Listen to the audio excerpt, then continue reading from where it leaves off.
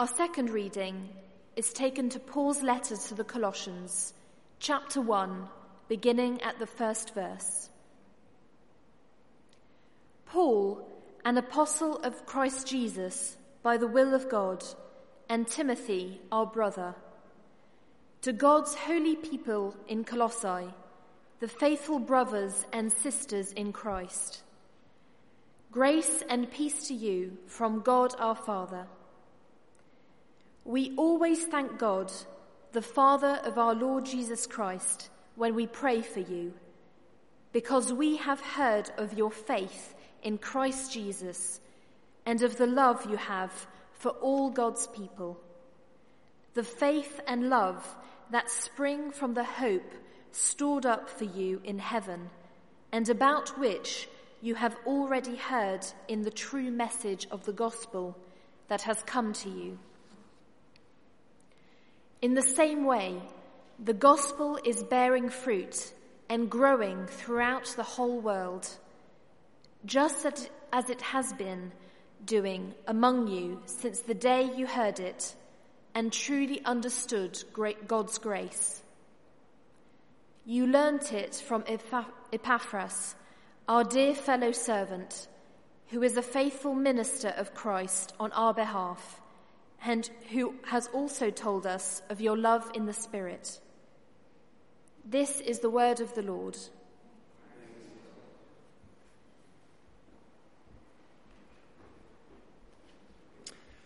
As I start, let me pray. Let us pray. Heavenly Father, we thank you for this new year and pray that we would, as we enter it, trust in your good promises and plans for us. Pray that you would open our hearts and our minds to hear you speak to us this afternoon. Amen. Well, it's a new year, January 2019, and today we're starting a new sermon series in the letter of Paul to the church in Colossae. Now, Colossae was a city in western Turkey, just up the valley from its more famous neighbour, Ephesus. And Colossae was, as you might expect, inhabited by Colossians.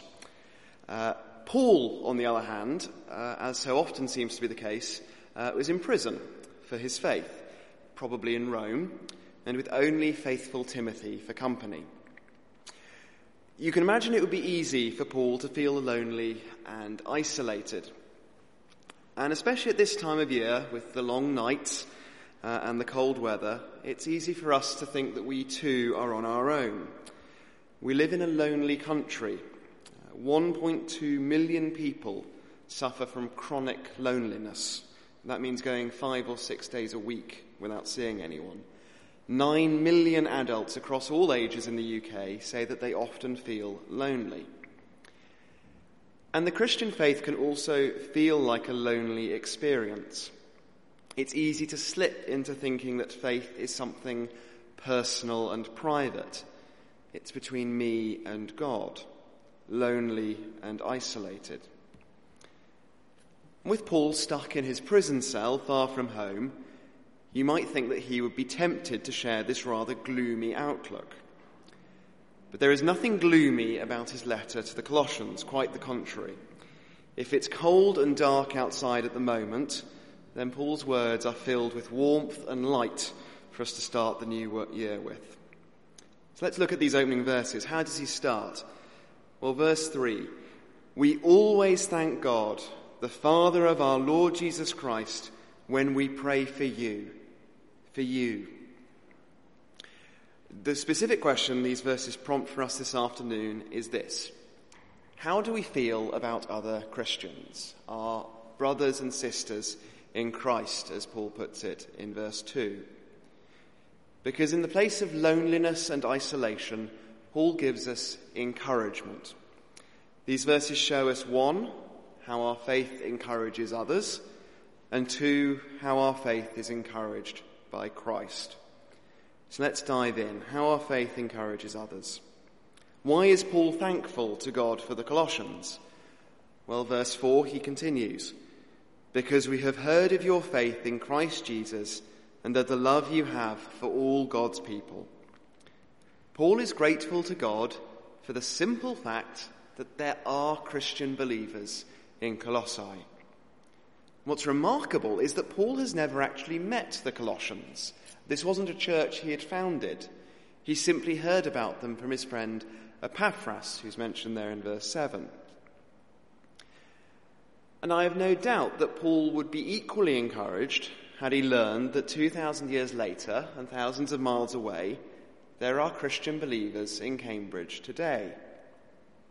If you are sitting here today with your belief in Jesus Christ, that he is your Lord, he died and rose again for you, then you too are an encouragement, whether you realize it or not. Simply by believing, each one of us gives others a reason to thank God, as Paul does for the Colossians. Do you know the encouragement which you, the 4:00 service, are to the rest of Christchurch? One drawback of being such a large church with so many services, there's often lots of people we don't know, we're not likely to meet, who attend Christchurch. But let me tell you, as the seniors minister, plenty of people ask me about the 4:00 service and how we are doing. And it's my great privilege to share the encouragement you are to me with them. To tell them that yes, we have some wonderful examples of faith and perseverance in our church family for whom we should thank God. And you are prayed for and loved by people you have never met, simply because of that faith we share. And the faith of others should give us reason to do the same as well. Are you encouraged by the rest of Christchurch? From the way it's grown from small numbers in the 1990s to be so big that we can't really fit in the same building? Did it make you happy how full the church was at the carol services? To know that others are following where you have led, from all walks of life, coming through our doors and calling this church home? But this is not simply a matter of numbers of church attendance, because the Colossians' faith is no mere lip service. They don't just scoot in and scoot out again. No, Paul is encouraged by their living faith. So the second half of verse 4, he speaks of the love that you have for all God's people. In other words, the Colossians are not simply a group of individuals who happen to believe certain things. They are a family, a people together. Their faith drives them to love one another and love others God has put in their path. I don't know if you noticed the contrast with Jesus' warnings in our reading from Matthew, that love would grow cold, that many would abandon the faith and then hate each other. Thanks to their faith, the exact opposite is happening with the Colossians. And it is encouraging to me and to others the way that we love one another. Just to give you an example, some of you may know Evelyn Snelson is currently in Addenbrooke's. I was all the way on the other side of the English Channel in France, but I was still told about it because of the love that we share, because of our shared faith. The faith of one another in Christ and the love for his people, this encourages others when they see it in us, and it should encourage us when we see it in others. So be encouraged and be encouraging. But this brings us on to our second and our bigger point, how our own faith is encouraged by Christ. Because why should faith like this be encouraging? Well, verse 5, Paul explains. Because this is the faith and love that spring from the hope stored up for you in heaven, and about which you have already heard in the true message of the gospel that has come to you. Faith and love bear witness to the hope that we share. They bear witness to how we are encouraged by Christ. I love the word there, to spring from hope. Imagine an alpine spring hidden deep beneath the mountains, invisible, but bubbling away without anyone really noticing it. And yet out of it comes first a trickling stream, which swells into a swirling river and then finally flows out into the open sea, all from a very small beginning. And yet without the spring, there is no river.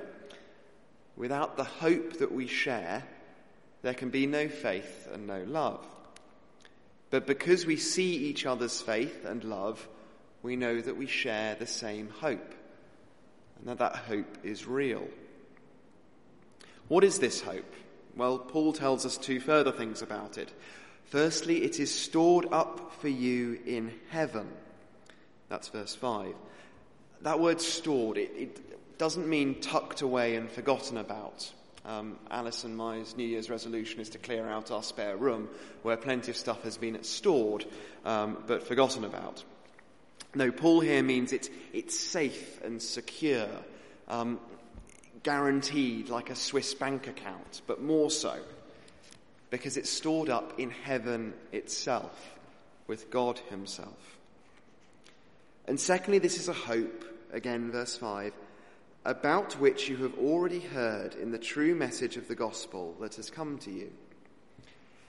This hope isn't some vague idea that we've dreamt up, and it certainly isn't some complicated system of philosophy that we've got to work out. It's a message that the Colossians have already heard and understood. It's out in the open for us all to hear, loud and clear. It's that our hope is that Jesus Christ is our Lord and Saviour. He is the hope in which we have faith, and he is the hope which motivates our love. He's the spring from which our whole Christian lives flow. And here are some of the things that Paul will go on to say in this letter to the Colossians about Christ. Christ is the glorious riches of the mystery of God. He is where the fullness of God lives and dwells. He is head over every power and authority. He is how we have been brought to fullness. He is the one who has made us alive and in whom our lives are now safely hidden. He is the hope of glory. You get the idea, and we'll be exploring each of these over the course of this term. And it means in the face of whatever life throws at us, illness, loneliness, and yes, the fear of death, Christ is enough. The Christ who is utterly and absolutely supreme over everything is the one who has given us forgiveness and fullness and new life. So whatever we go through, Christ remains enough. This is the gospel, the good news we hear week after week. And our hope is in Jesus and Christ because we believe the message that's been given to us. That's what Paul's saying here to the Colossians. You've already heard this. And he emphasizes several times that this is true. It's a true message. And later on he speaks about truly understanding it. It can be examined and tested. It's based on events that really happened and have been recorded. There's no secrets, no catches. But it isn't just something we hear proclaimed. It's something we see in the lives of other Christians. And that's why Paul is so thankful. The lives of the Colossians are a flowing river which points back to the mountain spring. And that's true for us as well. I remember when I first became a Christian in my late teens, I was lonely and a little bit scared about what on earth I'd let myself in for. And one of the most important things that encouraged me to keep going was the examples of those who had gone ahead, older brothers and sisters in Christ, who at what seemed like the advanced age of 21 still had faith and still loved God's people. It proved that faith was worth it. It proved that the object of our faith, Christ, would be enough for whatever life might throw at me. As I've grown older and swept past the age of 21, which now seems a distant memory, I've been privileged to look on those of you who have been doing this far, far longer than I have, who've proved that yes, Christ remains enough, whether it's through the passing of loved ones or through difficult illnesses and operations. And I've also been privileged to see those younger than myself take it up and prove that Christ hasn't stopped being enough for others. I think I've had the best of both worlds, actually, being involved with the 4 p.m. ministry, but also Tuesday Central. And on top of this, there is the proof of the generations of men and women, those before us and those who'll come after, who've lived in the light of this hope, who've believed it and loved others who have believed it. And that's why Paul concludes by his introduction by actually broadening our horizons well beyond Colossae. Verse 6, he says, "In the same way, the gospel is bearing fruit and growing throughout the whole world, just as it has been doing among you since the day you heard it and truly understood God's grace." The Colossians are part of something much, much, much bigger. There weren't just Christian believers in Colossae. There were already Christian believers across the known world, from Jerusalem and Antioch to the east, Iconium and Lystra further inland, Ephesus further down the valley, Athens and Corinth and Philippi across the Aegean, and even in Rome, the capital of the empire. And today there are still Christians in all of those places, despite persecution. And there are Christian believers all over the world, on every continent, even places like North Korea and Afghanistan, where Christians are daily threatened for their faith and their hope with death. Again, just as Jesus promised in our first reading. People we will never meet this side of heaven, millions of people we will never meet this side of heaven, share our hope and our faith and our love. And if you want to be encouraged and be an encouragement to others more, this points to one very valuable and practical way of doing it. And that's to get in touch with one of our mission partners. Later on, we're going to be praying for Margaret Reguera out in Japan. Alice and I also make a point of staying in touch with Matt Murray, whom some of you may remember was here a few years ago. He's now a pastor down in Lyon in southern France, and we keep up an email exchange. He tells us all that God has been doing in his church down there. And again, the people he talks about, we're never going to meet them this side of the new creation, but we can't help but be encouraged by his reports. The last one we received, it was immigrants make Lyon.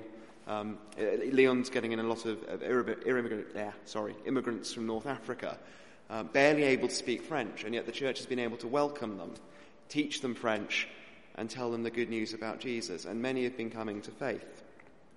So we're encouraged by his faith and love in what's still quite a difficult ministry. And I hope it's an encouragement to him that he knows that his church is loved and prayed for by us back in Cambridge. And it's the same for our other mission partners, for Margaret, for Nia, and for others. That's the dynamic of faith at work, encouraging and being encouraged. Or perhaps closer to home, we can do it simply by talking about our hope and our faith together more often. That hope that we have in common. How has Christ proved himself to be enough for you? How has Christ proved himself to be enough for each other? And we may be a small congregation at the 4 p.m, but I know there are some wonderful tales of Christ's kindness to be told. I've had the privilege of hearing some of them. Let's share them. Be encouraging and be encouraged. Let me pray.